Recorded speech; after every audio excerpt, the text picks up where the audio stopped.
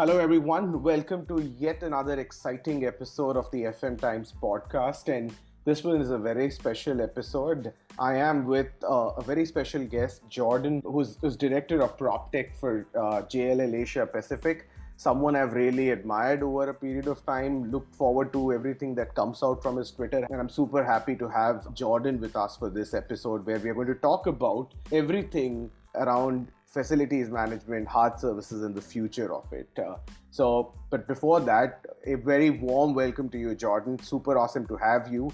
Would you like to say hello to the listeners? Yeah, thanks, Umesh. It's great to catch up with you anytime, whether it's Twitter or it's just a quick chat. But yeah, I'm interested to let the world sort of eavesdrop on a lot of the conversations you and I have had over time, just sharing ideas and sharing some of the cool stuff we're seeing. So yeah, I guess we can get right into it. That's awesome, mate.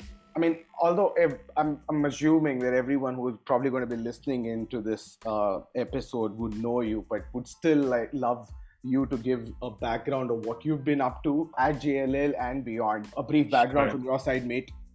Yeah, so at JLL, a lot of my work is I try to explain it. It's kind of like what was called A&R in the music industry, and may still exist. But the reason I always use that is that's what I wanted to do when I was young. Is I wanted to go out and just watch bands and bring the ones I thought, oh, these guys have a chance to really make it, or these girls are going to change this type of music, that kind of thing. And now I do the same thing with tech, right? It's sort of trusting you watch everything, you pay attention to everything, you absorb lots of information, and then you just try to look for those small differentiators that it's everyone, like people who have a sort of an armchair view of technology, they want everything to be life-changing. There only seems to be one target, and that's the moon, and everyone forgets that even the biggest moonshots were standing on the shoulders of giants, right? The iPhone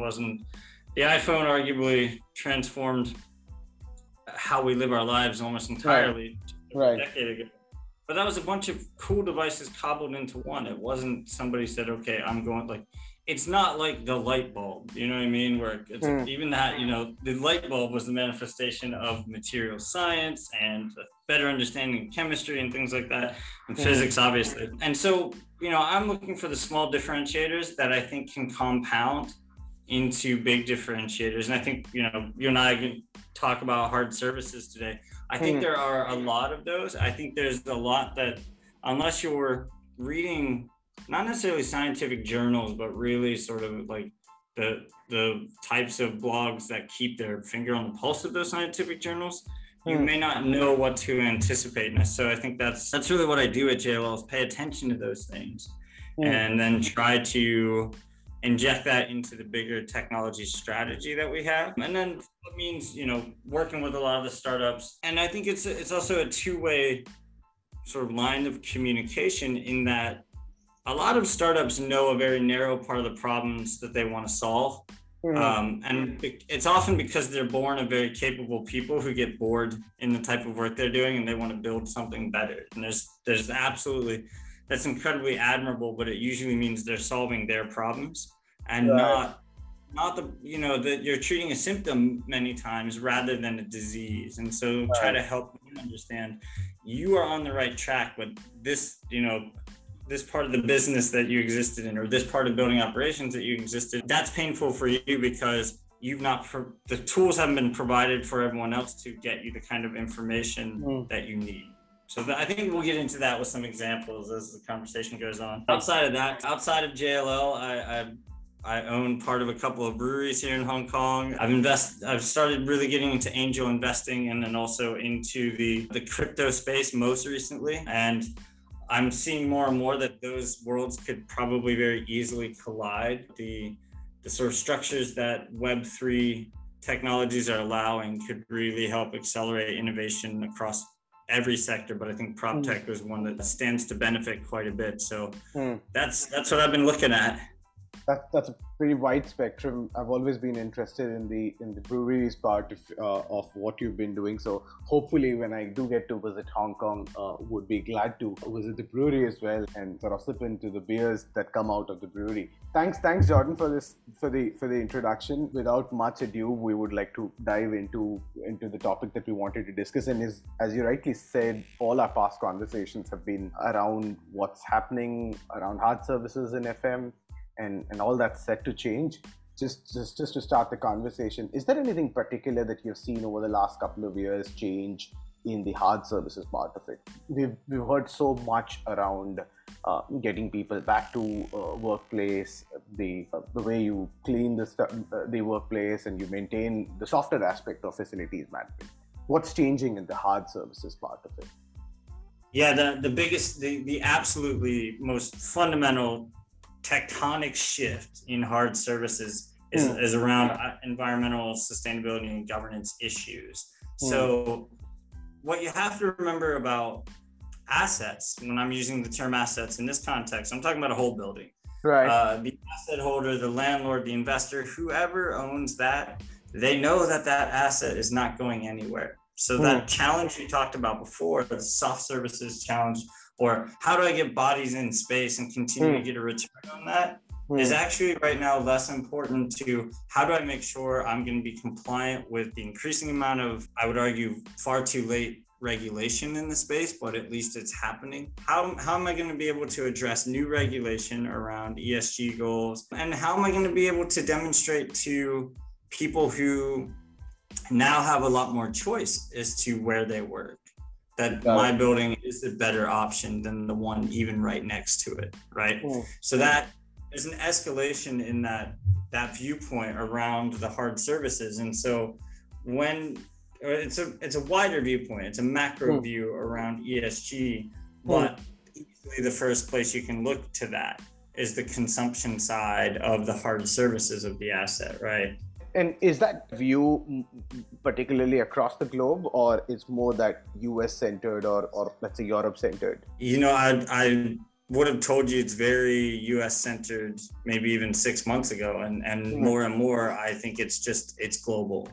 Australia's led the way in this in many ways, because Australia's had created a lot of, as you know better than I can articulate, but the standards that Australia has created, they've created a market for this type of advisory service that, you know, the likes of JLL plays into. But the world is catching up, the world is wising up, and APAC, the region that I spend the most time paying attention to, because it's what's under my care, is definitely wising up to it. But what I would say is, it's an outside-in wising up.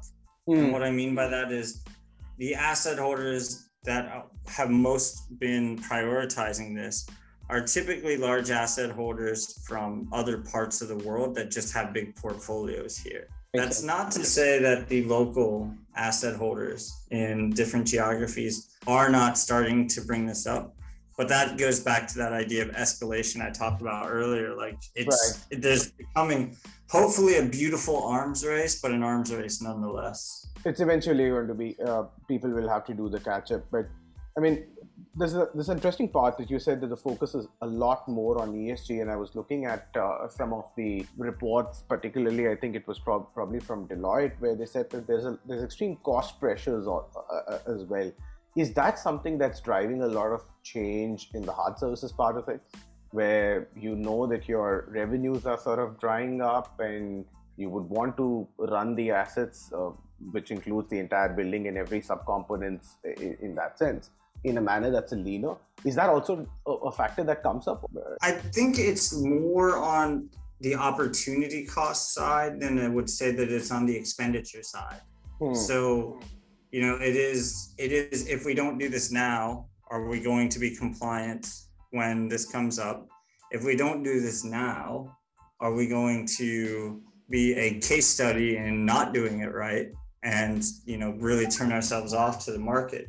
But even our own JLL research, and I can find this research to share with the audience, it's very public research, but that would be awesome. I believe our latest survey of occupiers, saying 70% of them said that they'll be making tenancy decisions based on ESG factors. Now, I take statistics like that always with a grain of salt, because that's like saying, you know, how many books do you read a year? Everyone's going to probably overestimate. But if you say how many alcoholic drinks do you have a week, we tend to underestimate, right? Like who wants to say, no, I'm not going to make a decision based on this issue that we know is very important. Right. So it actually surprises me that it was only the 30% said no. This is such a huge priority, but I think it's more the motivation.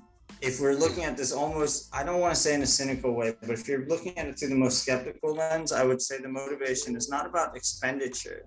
Okay. Because, you know, even though when you're talking about asset holders, the numbers don't quite line up the way they do on the occupier side. So JLL uses this heuristic of 330, 300, which is for every $3 you spend on energy and overhead, you spend $30 on rent, you spend 300 on people, right? So there's orders of magnitude of 10 each way. That doesn't quite work in the asset holder space. You have a lot more people power in the asset holder space, but the expenditure just isn't there. They tend to be, I don't like this term, but it's often referred to as low skill workforce. So that's where there is a balance. I think there's a need to understand actually what that ratio looks like, because it's a lot more balanced in terms of hard services versus soft services when you're talking about purely the asset itself. But we cannot forget that, you know, it's even each individual asset that makes up a portfolio is a business in itself. So we're not just talking about the people that are cleaning the floors or repairing the building. We're talking about the people moving paper around, or even, you know, my colleagues handling the brokerage side of that particular asset as well. So yeah, I still think though more of that lies on the opportunity cost part of it. You don't want to not be the ones addressing these things, because there's a sense that the zeitgeist, and by extension, the regulatory climate and the economic demand is going to force that, right? The invisible hand is really the factor, I think, that most asset holders are considering when they're looking at ESG and how their hard services should address those issues. Makes sense. And when I hear you say this, would it be sort of okay to infer that this largely holds true, the opportunity cost versus the expenditure cost narrative holds true for commercial real estate versus when you look at infrastructure like airports or healthcare, where, you know, you are really looking at the cost part of it, or you say that's also almost similar trend for them as well, outside of the commercial real estate? No, that's a good question. And I think it's a fair sort of splitting of hairs in all of this, is that, yeah, I really look at more the commercial office space. We manage government sites, we manage residential property and stuff, but largely, like, the largest swath of everything we do is commercial real estate. So that's first where our expertise lies, right? And I think the other thing is when you talk about things like airports or the more industrial side of things, those assets are such bespoke machines, right? Even an airport, airports are so unique. You and I have seen enough of them to know that, like, airports are so unique as assets that oftentimes whatever has been built to run it is quite different and quite bespoke when compared to even like office towers, where, you know, you're buying the same different gen sets, right? But the configuration is incredibly different. So I think in that respect, I don't think it's terribly different, but I'm less sort of informed to be able to speak to those types of things. No, makes sense. One of the quotes that I've been, you know, it's not a very old quote, but Jeff Bezos said that a lot of people would ask what's going to change in 10 years, and not very many people ask what's not going to change in 10 years. So if we were to look at the hard services part of it and stick to commercial real estate, something that you and JLL in particular do a lot of, what do you think is not going to change in the hard services part of things, or operations and maintenance? I think what's not going to change is materials, right? And I know that seems pretty generic, but that I say this in a somewhat pessimistic way because there's been some amazing advances in materials, but our economy has been so focused, especially in the West, on things like digital services, and that's where I focus. So of course I benefit from that in many ways, but regrettably, I think not enough is going to change in the materials that are used. And when I'm saying materials, I'm talking about like the types of metal that makes up a motor, right? The types of metal or the types of materials that make up the actual building itself. So why do I highlight that it's not going to change? It's like we should address problems knowing that's not going to change. So actually, one of the companies that I've been paying a lot of attention to, and full disclosure, actually invested in not long ago, is a company called Geometrid out of Singapore. And Geometrid has taken a somewhat low-tech way to track the supply chain of building materials. And when I say low-tech, what I mean by low-tech is like the digital side of it's really good. It just uses QR codes and simple optical recognition. We don't always need RF or narrowband IoT or anything like that for tracking purposes, when a lot of times we can just track the change of custody and be able to measure a lot more than we could in the past. So what do I mean by that? Well, in the case of their product, say all of your plumbing systems, your larger pipes are being fabricated off-site and brought in, as they often are on a construction site. So they're being fabricated, the fabricator puts the tag on, the tag gets scanned every time it changes hands. And when I say every time, fabricator to the delivery folks to the site receiving it, to the person putting that in. And what makes that interesting is you can then start to measure things like distance traveled, the weight times the distance traveled. Now we're starting to see an impact on, or we're able to measure the impact that building has on the supply chain from the beginning, right? So in the hard services world, it's easy, and a lot of people have done this better and understand this better than I do. It's easy to understand the consumption side and consumption impact. But the production impact is a factor that not enough people have been looking at. So when you ask the question, what's not going to change in 10 years? What's not going to change is a lot of the actual production, what is produced, but how it's moved, how those goods are moved, I think is something that we can start to have some real impact by monitoring, by measuring, and by managing. So, that's really, I think the key there is, are we making sure that if in many cases we still have to use, for instance, concrete, right? How are we reducing what that is, or what the impact of the use of that concrete is? Because we know that concrete is awful for the it's great for the built environment, it's awful for the natural environment. And so if we can't change that usage, then how can we measure and manage the other impacts that using it has? So this is interesting, and this is again more during the construction or the pre-construction of the entire life cycle, you're saying, and what you say is that the post-construction phase has been sorted to a very large extent. I mean, you have a lot more technology advancement around measuring energy and some of the other aspects that go in, but not the pre-construction or during construction stage that happens. Anything on the post-construction stage where you see what's not going to change in the hard services or O&M side of things?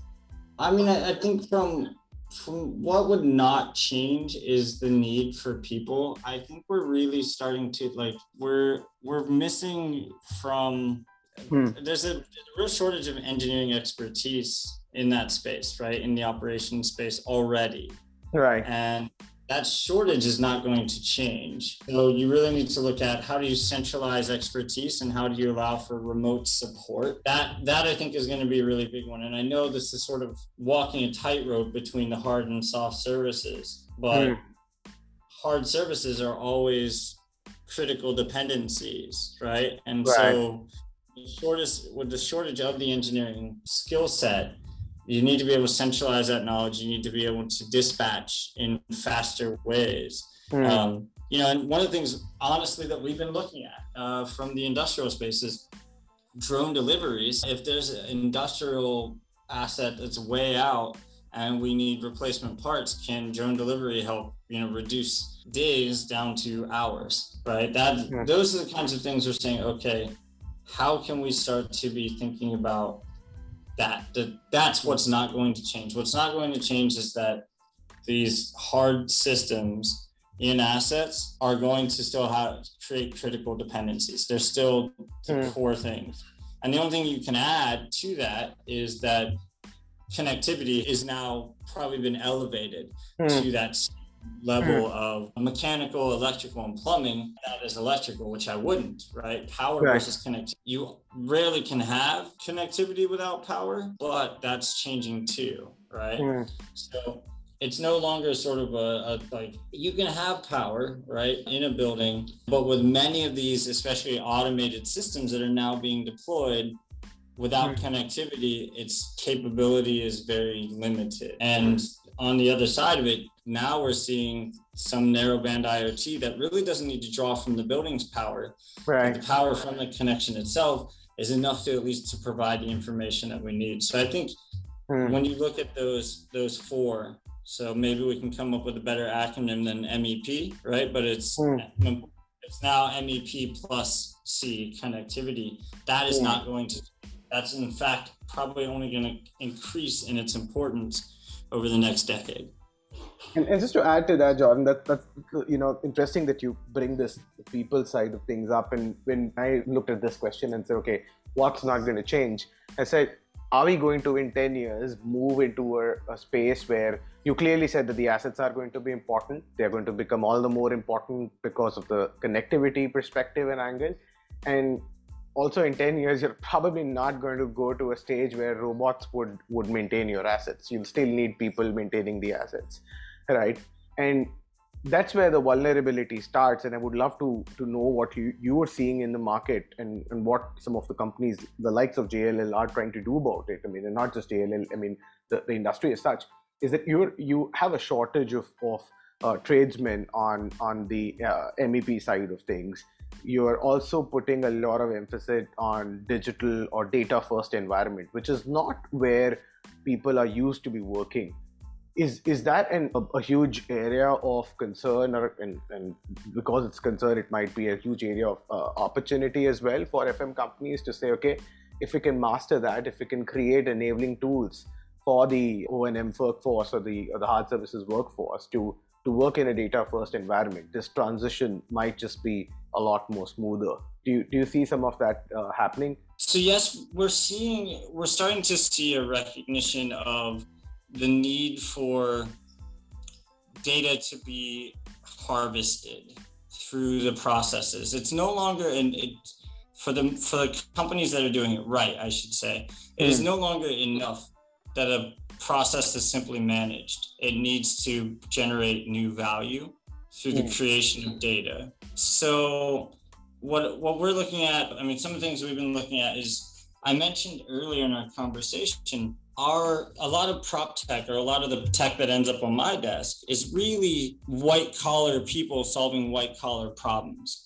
But that is not the heart of what makes an asset perform at its best. It's actually the people looking after, and again, not soft services in terms of cleaning, but just paying attention to the hard services systems, right, to make sure they're working correctly. But ultimately, not only do we rely on engineering expertise, but there is, some of the brightest people are the people who didn't get that engineering degree, but they know exactly, I remember I had my grandfather could hear an engine over the phone and he'd know what was wrong with it, right? Like he just and my grandfather wasn't an engineer. He was just someone who had worked around equipment for years.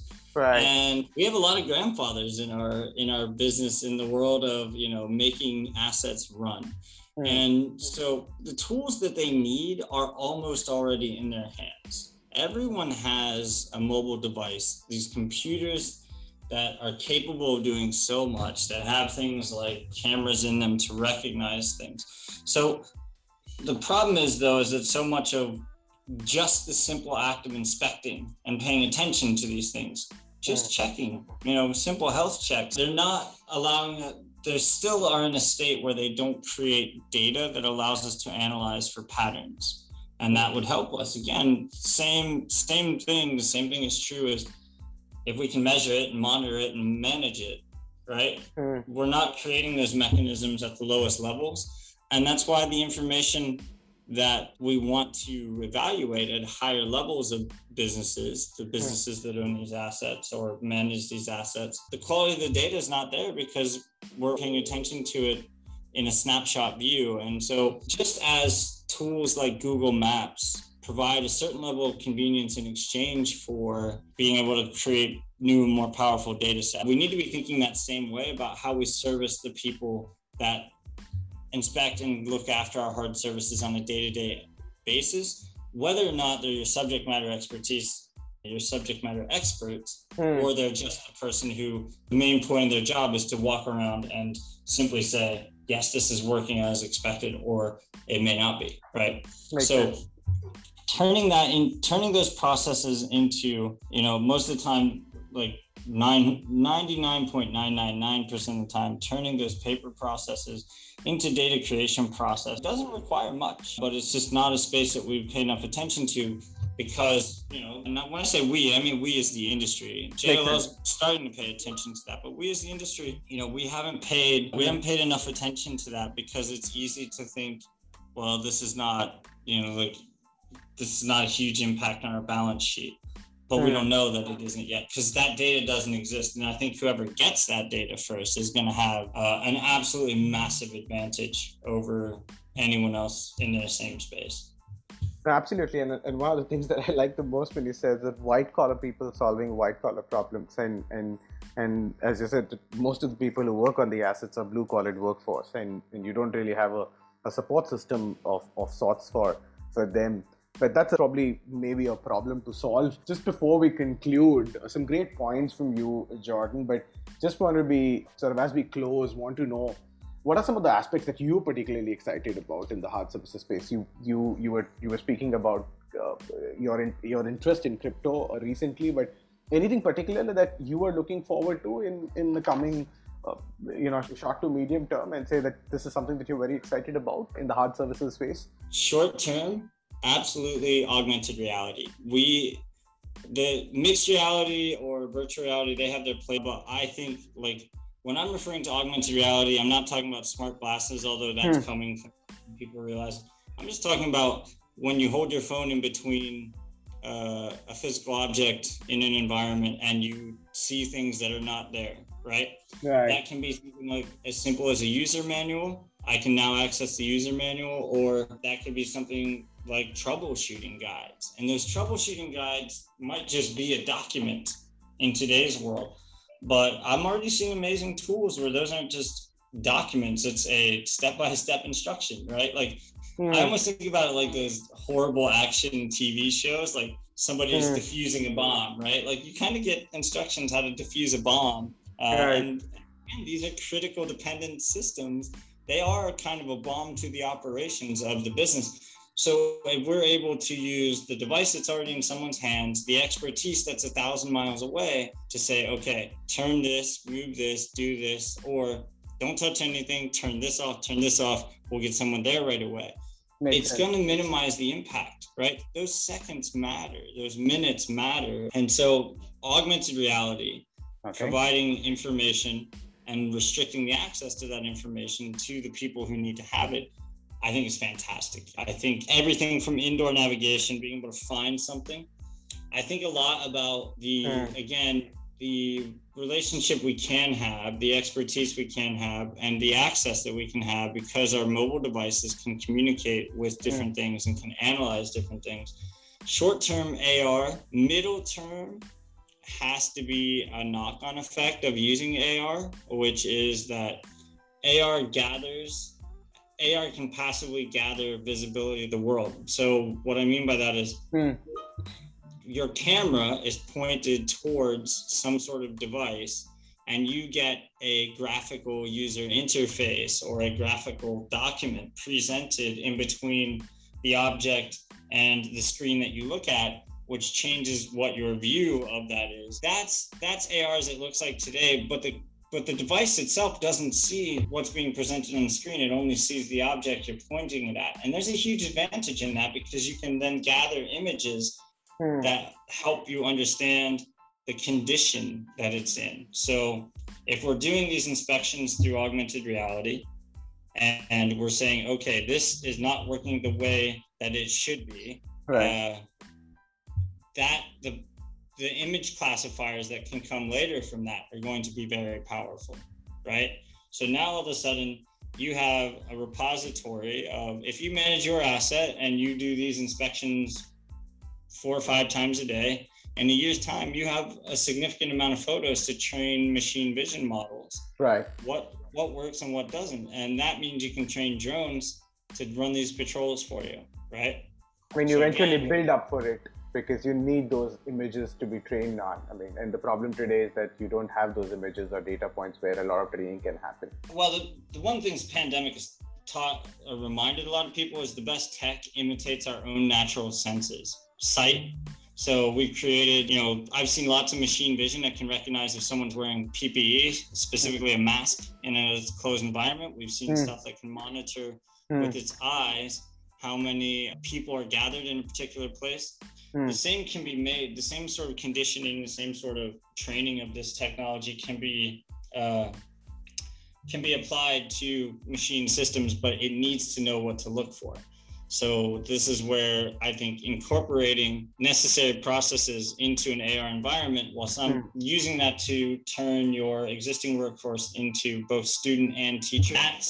That's the midterm that's really interesting to me. So if AR really emerges in the next 2 to 3 years, the things that machine systems are going to be able to recognize because of the way we've been interfacing with our world has changed. And the midterm is going to be pretty cool.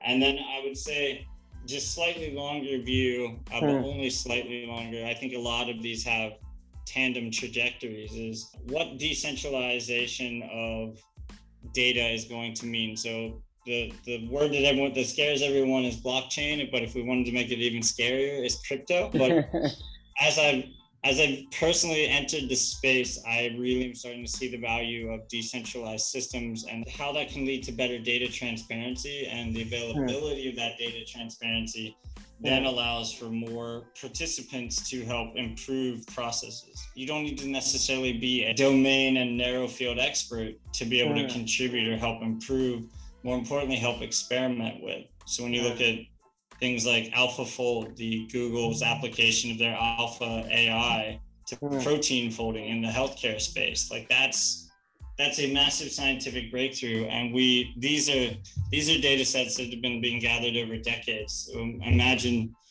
what happens when we turn our workforce in hard assets into a massive source of data inflow. I think this could all snowball very quickly.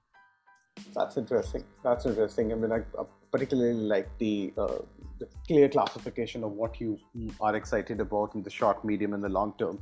That serves the purpose of the conversation very well, Jordan. Anything else that you would like to pass on to your peer group who might be listening and may want to make a few changes in the way they are doing hard services? Any piece of advice, suggestions?